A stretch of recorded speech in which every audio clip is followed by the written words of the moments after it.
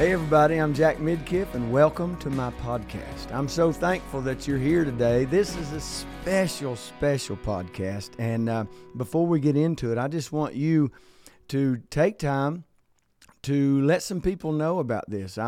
This is just maybe the 5th or 6th, I don't know, something like that, podcast that we put out. I'm super excited about it. I feel like that it is just another way to touch people and get the good news. Do you know it is good news that we have Jesus in our lives? It don't matter what you do in life or where you are and where you're going, He will make it better. And so share this with somebody. But right now I want to introduce you to somebody that is really and truthfully making a difference in this world. And I'm so thankful that she and her wonderful husband are my friends, and it is Miss Amanda Crabb. Hello. I'm so honored to be here with you. Excited about your podcast, too. I am excited about it. I didn't really know how to download a podcast too good until I started one. So you had to, now I just download all of mine and listen to it. Yeah. No, anyway. Yeah.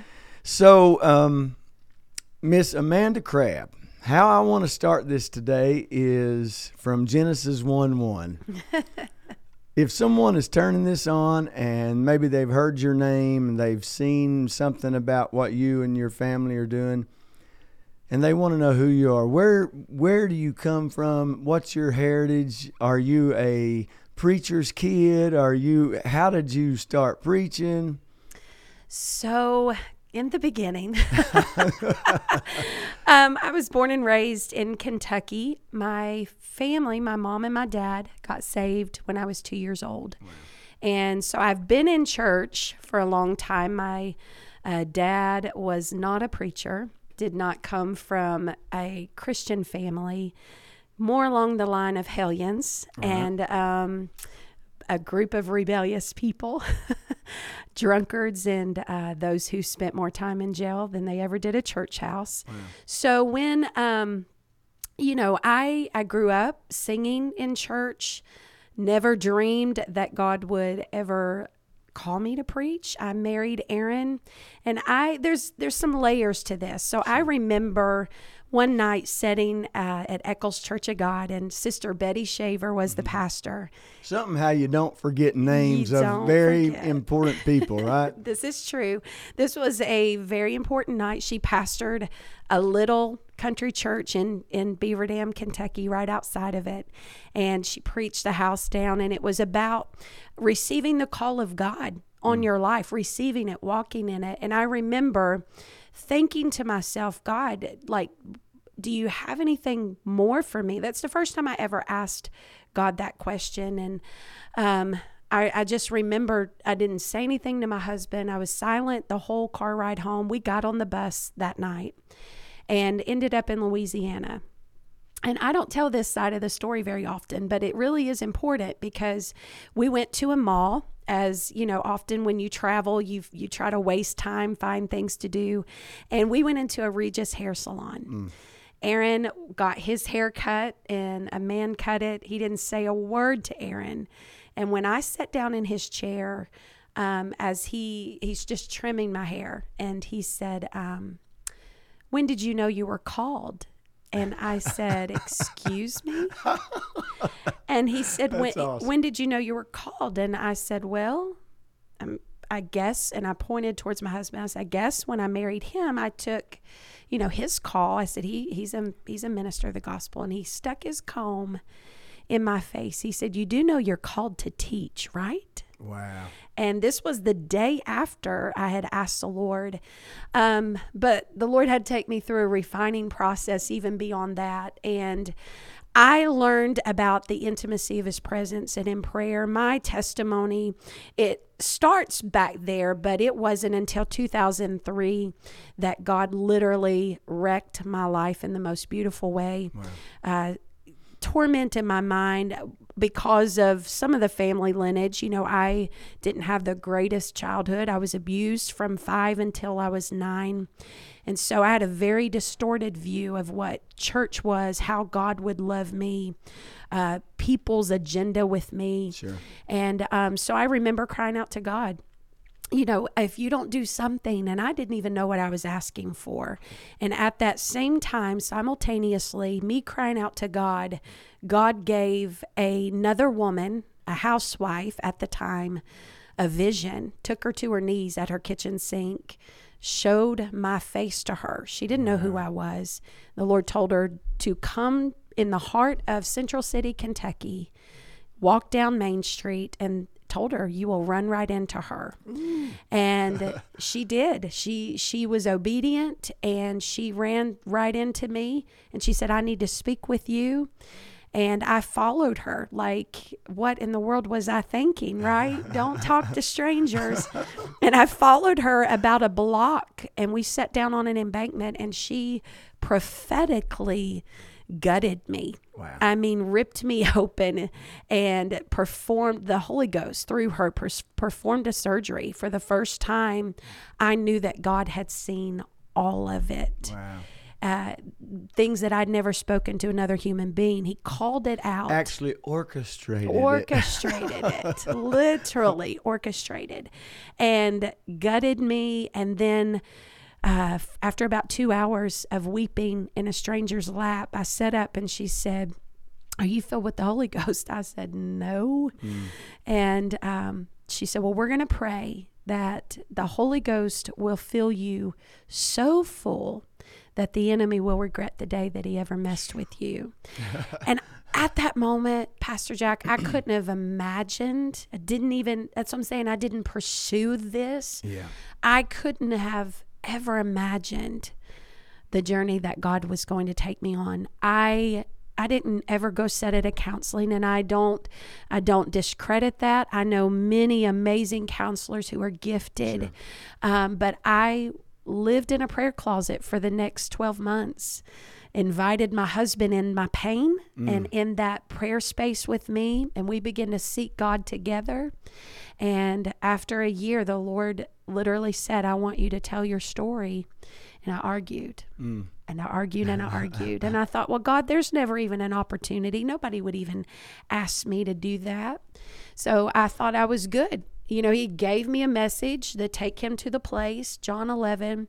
That's how the Lord really finalized my healing, because he said, you're not alone in questioning me. You're not alone in wondering where I was in the deepest, darkest pain when you felt left. Mary and Martha both asked, where were you? This wouldn't have happened if you would have been here, because there was a lot of torment that if God was who he said he was, he couldn't have possibly seen me and let those things happen.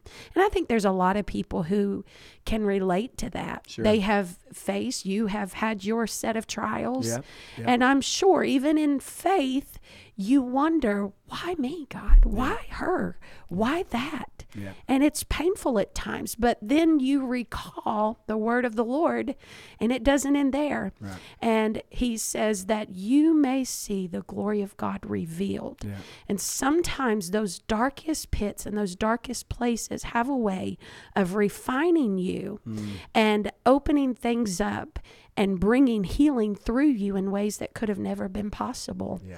And so it wasn't long after the Lord said, I want you to tell your story. And I argued and said, nobody wants to hear anything through me, that we got the call that we were having to speak at Crabb Fest. And I was like, wait, why am I speaking at Crabb Fest? And the first time that I ever told my testimony or even opened the word was in front of about 1,200 people. Wow. And what's funny is there was a man who answered the altar call that day. And he came down, and when I laid my hands on him, it's much of what I remember reading the scripture when Jesus felt the virtue leave him. He felt that pull. Yeah. And it was in that moment that literally I felt it pull out of me. And this man ended up on the floor, and I think he laid there for about an hour and a half. And everybody, the service was over. His family was looking for him, and his wife described him. And I said, well, I think I know where your husband is. And he was laid out on the floor, and she was like, oh my gosh, what's wrong? Like, he was a Baptist pastor. Wow. And when he came to, it was, he looked at his wife and he said, I'm going to have some explaining to do to you. He said, but I need to talk to her for just a second. And she stood there. My husband stood there and heard this conversation. And he said, I have preached the gospel for 30 plus years. He said, been a pastor, preached all over. He said, and I've been bound to pornography. He said, I was sexually abused as a young boy. And he said, it gripped me and put a stronghold on me. And he said, even while I'm preaching, he said, there has been this stronghold and this pull. And he said, I've never been able to tell another soul. He said, my wife has never even heard this. And she's standing there weeping. And he said, and I never dreamed that I would ever be able to be free. He said, I've asked God many a times, why can I be free? Why can't I be free?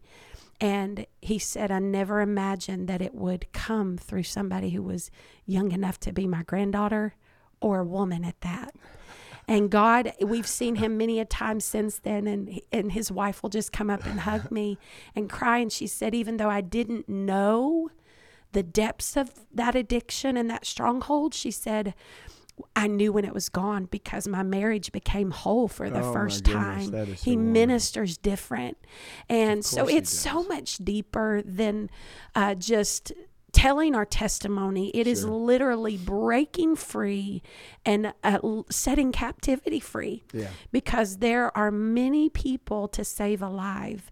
And there are many layers and many strongholds of the root of past trauma, dysfunctional families, all of those things, but nobody has to live there. Nope. And so fast forward, I guess I've been preaching. I said it the other day, and I was amazed when I said it. Going on 17 years now. God has definitely refined me. I don't preach the same way that I did a year ago. And I think as a minister, every day we have to get up and say yes to the Lord. Yes. It's a new yes. Every second, sometimes it's a new yes. God is progressive in the way that he never stops. I mean, everything that he does is, there's always, because he describes it as glory to glory and place to place. And so when we get to this plateau where, I've arrived, we've actually come to the end. We've come to the end, We've come to the end of our growth. We've come to the end of the exciting ride that God can take us on. And sitting here listening to this, I didn't even realize how, from the first time, I guess we met you guys in 2007. And so you had not been preaching long before then. No. And you wouldn't have known it. Well, you wouldn't have known it. Woo. The anointing has just always been so strong on you and Aaron, and the Pastor Aaron. But the reason I know is because of something you said just almost in passing, the presence of God. Presence of God. I've never encountered a church like Restoring Hope that waits on, hungers for, and just allows him to do his thing. And then you come right up in this house last night, and we had a 4-hour service. Oh my goodness. And you know what I told? It was actually a little better than that, but a little more than that. Oh. And what I told Pastor Aaron standing in that pulpit area last night, I said, we needed this. Because sometimes I believe there are catalysts. I believe there are people with certain assignments, and I believe that we need to be connected. And I believe that's one reason there's so much jealousy in the ministry, because other ministers don't want to give other ministers an opportunity to do something for their people. What a shame. Well, I got news for you. What a shame. Our house and a lot of other houses need what's in you. Oh, wow. And I'm so thankful. Well, I'm honored, and I said it to a group of ministers at our house, and it's the truth. We say it everywhere we go. The first time that we walked in High Praises Church, when we left that presence, we said, this is what we want. This is what we long for. And so you guys set a stage for us that coming from a place and not coming to a place. And I think that's the difference. Yeah. And so I'm humbled that you would say that. Well, I'm and being it's just only boomeranged serious, right though. back of what I've piggybacked from you guys. So without the presence, though, Pastor Jack, what are we doing? What are we doing? Wasting time. Wasting time. Wasting time. We're creating formulas that don't really move mountains. That's And right. I think there's a lot better things that we could think of doing if we're just coming to have church or to just perform something. That's right. You know, it's about truly seeing the change and the transformation in the hearts of the people, and sometimes it takes time. I went home last night, and I was tired. This is, how conference is. Yeah. But I laid down, and I literally, and I'm just so hungry for God's presence. I turned the Victory Network on and just went to sleep listening to preaching, and I woke up listening to preaching this morning. And I feel like while I was sleeping, my spirit man was being fed. Yeah. And it takes that hunger, I believe, to go. Now, listen, I don't want to waste any more of your time. No, this is good. If someone was hearing your heart today and they're searching for something, tell them what you want to tell them. Well, the only thing that I can say is that if you're desperate, if you're longing, if there's an empty space, the only thing that will satisfy, that's what I leaned over as I watched my baby worshiping last night. And we're big on bringing kids in our services. We have family service once a month at Restoring Hope because we want to cultivate an atmosphere and a hunger in the children. And if we don't teach them how to worship, the world will teach them how to sin. You're right. You're right. Or the world will teach them to worship something. You're exactly right. Because we are created to worship. That's the problem. That's right. We are created to worship, and that's how it's so easy to step into the role of worshiping idols without even realizing, Right. Oh, we've built a calf. Because, we didn't recognize it, but we are created. Yeah. That space is there to worship the one true God. And there's a song that we sing, you satisfy me, O Lord, completely. You fill my empty. You, nobody but you. And I think the moment that we come into the realization that empty space, because you will try to fulfill it in other things. We've all been there. We've all done that. That's what I always say. I'm not preaching at you. I'm preaching with you. I have searched and searched, and I'm here to tell you today that outside of His presence, outside of His voice, outside of His word, is death, it's destruction. Right. It will continue to leave you emptier than what you first felt. And that satisfaction in His presence is the fullness of joy. And at His right hand are pleasures forevermore. That's one of our life verses, Psalm 16:11. And people say, well, you're fanatical and it's impossible. It's not impossible. I'm 42 years old. I started this journey back in 2003 with learning the intimacy of the presence of the Lord. And it's a lifestyle. People say, well, it's impossible to just be in it. It's not. When you invite Him to live in you and you say, you live in me, and I'll live in you. And the scripture's pretty plain in John 15 that when we do that together, we will be fruitful. Apart from me, you can do nothing. You'll be empty. You will forever try to produce things, and you will give birth to something. We're all doing something. Promise. And this isn't people. People go, well, you're fanatical, you're self-righteous. All of these things, not true. I'll get down in the gutter with you. That's the truth of the matter. But I will not stay there. Right. If I get in the gutter with you, it's to loose you and pull you out of it. And so my heart is that if you're looking to be satisfied, look no further than Jesus. That's why He came. That's right. He came to fulfill that space of emptiness and hurt and defeat, to bridge the gap. The same way that He said, I didn't come to destroy the law, I came to fulfill the law.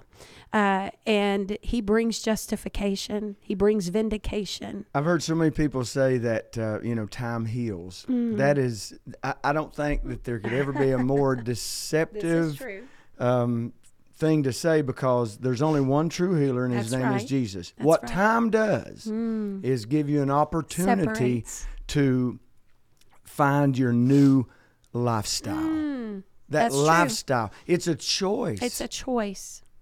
And so just before we end this today, I want you to, you can look in the camera over my shoulder, I want you to just pray and just speak to somebody that may be watching.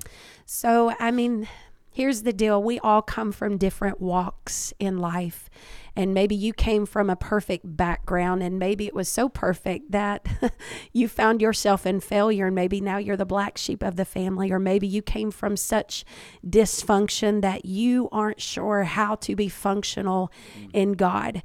I just want to tell you that the Holy Spirit is the equalizer. The Holy Spirit is the standard. The Holy Spirit has a way of bringing peace, bringing help, bringing that joy that you've been longing for, bringing the peace in the room when there's been nothing but chaos. And so I am a huge advocate for the Holy Spirit, because he has been my help. He has been my strength. He's been my source. The blood of Jesus saved me. Confess your sins and you will be saved. The blood of Jesus saved me, but the Holy Spirit has kept me on the days that I wanted to quit, on the days that I wanted to give up. I picture the Holy Spirit being like that sensor in the new vehicle, that when you get too close to the guardrail, it begins to vibrate and let you know you're about to hit something. You're about to be on a collision course. And the Holy Spirit will keep you in the lane that God has put you in and positioned you for. And so we just break off that spirit of shame. We break off that spirit of defeat.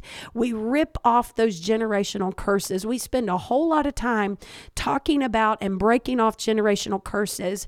But now I just want to release the generational blessing, because you've come into a new bloodline. You've come into the blood of Jesus, and it speaks better things than that of Abel. The blood of Jesus is enough to come in and purify and wash away every sin and stain that was put up on you on this earth.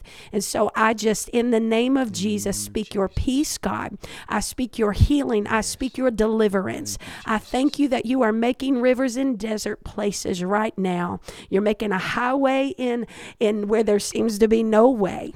And even though you may not feel it, even though you may be numb, and maybe you've been complacent, maybe you're a pastor and you've lived a life of bondage, because who could you tell? Who could you go to? Well, here's what I can say right now. Number one, if you have something, call Pastor Jack. Get him a message. He'll talk to you. He'll encourage you. He'll build you up in the most holy faith. But there is no greater one to go to than Jesus. Fall on your face. Get in his presence. Ask the Holy Spirit to come in and flush out those impurities, flush out that system. Allow the healing of God to release you from that sin, from that shame, from that defeat, and go in victory, go in power, go in his might. There's no greater weapon in the hand of God than one who has been set free. And so you who have been set free, remain free. Whom the Son sets free is free indeed. And I'm telling you, you are a mighty weapon. When you come out of something, the enemy's strongholds, listen, it's like you can walk in a room and arrows begin flying and shooting, darting at enemy territory. And you're able to take possession of what is God's, because you are an overcomer. How? By the blood of the Lamb, the word of their testimony, and they did not love their life to death, which means the spirit of pride can't be in the heart of a person. The word testimony, listen, is the witness. I am a witness. You talked about that the other night. Being a witness. The root word of witness is martus, which is being willing to be a martyr for Christ. So, and they did not love their life unto death is, God, I'm willing to lay my life down. I'm willing to be made a fool to tell the story of how you delivered me so someone else can be set free. And I bless you in Jesus' name. Wow. That is so wonderful. Thank you so much for being with me. Thank you for allowing me to be here. And I want to thank you for watching this, listening to this, downloading this, however it is. And you know what? I'd love to connect with you. Why don't you send me an email at jackmidkiff@gmail.com. And you can also find us at 1412 East Broadway Avenue in Maryville, Tennessee. And it's called High Praises Church. We'd love to have you come visit. And we're a church where it doesn't matter what you look like, act like, smell like, talk like. I promise you, as my old daddy used to say, we'll treat you so many ways you'll have to like something. And God bless you. Have a wonderful day.